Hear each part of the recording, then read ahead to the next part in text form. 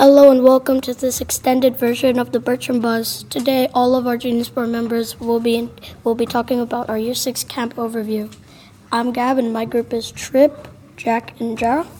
I'm Jennifer and my group is myself, Jace, and Morgan. Fun fact!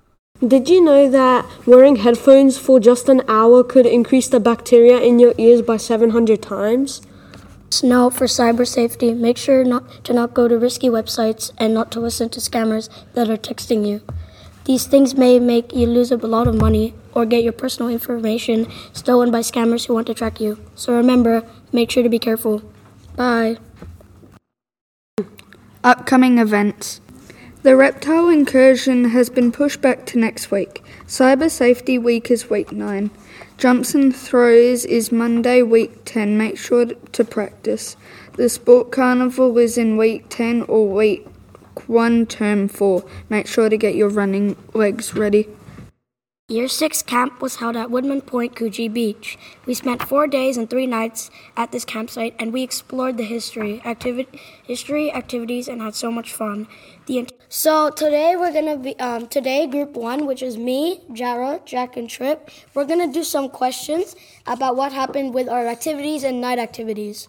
So, Trip, what was your favorite activity? My favorite activity would be the flying fox. All right. So, Jack, what about you? Somewhere between flying fox or search and rescue. What about you, Jara? I think it was either catapulting or flying fox. All right. It was really hard. And for me, my favorite activity was gonna be between search and rescue and flying fox. Well, Gab, what is the search and rescue and what's the flying fox? Well, search and rescue is basically like a treasure hunt where there's going to be clues around the whole forest and there's going to be a map and you have to mark which clues you get and you get the code. You also have a walkie-talkie to communicate to the two groups. And your group will be divided into 2, so watch out. Also, there are activities with red, blue, green, blue, and cold blue. And now, flying fox. It's basically like a zip line and it's really fun. And it's like you just jump off. You just jump off and have fun. And it's on a 10-meter cliff. Okay, now that was the end of that question. Hey guys, how did you guys feel when we watched the Matildas play against England? I was sad that the Matildas lost, but at least England didn't win the final. That's all I care about. Sorry, England. Everyone was cheering for England, but I stuck with my own country, so I picked Australia all the way. What about you, Jack? Okay, guys, what did you guys think about the night activities? Do you think they were good, bad, or need some work? Amazing! The first night we did Spotlight, and I didn't get found once. Good for you, Jared. Probably because what about you, cheating. Jack? What about you, Jack? Oh, it was okay. During Spotlight, my flipping, I literally impaled my belly into a rope. And I couldn't run, yeah.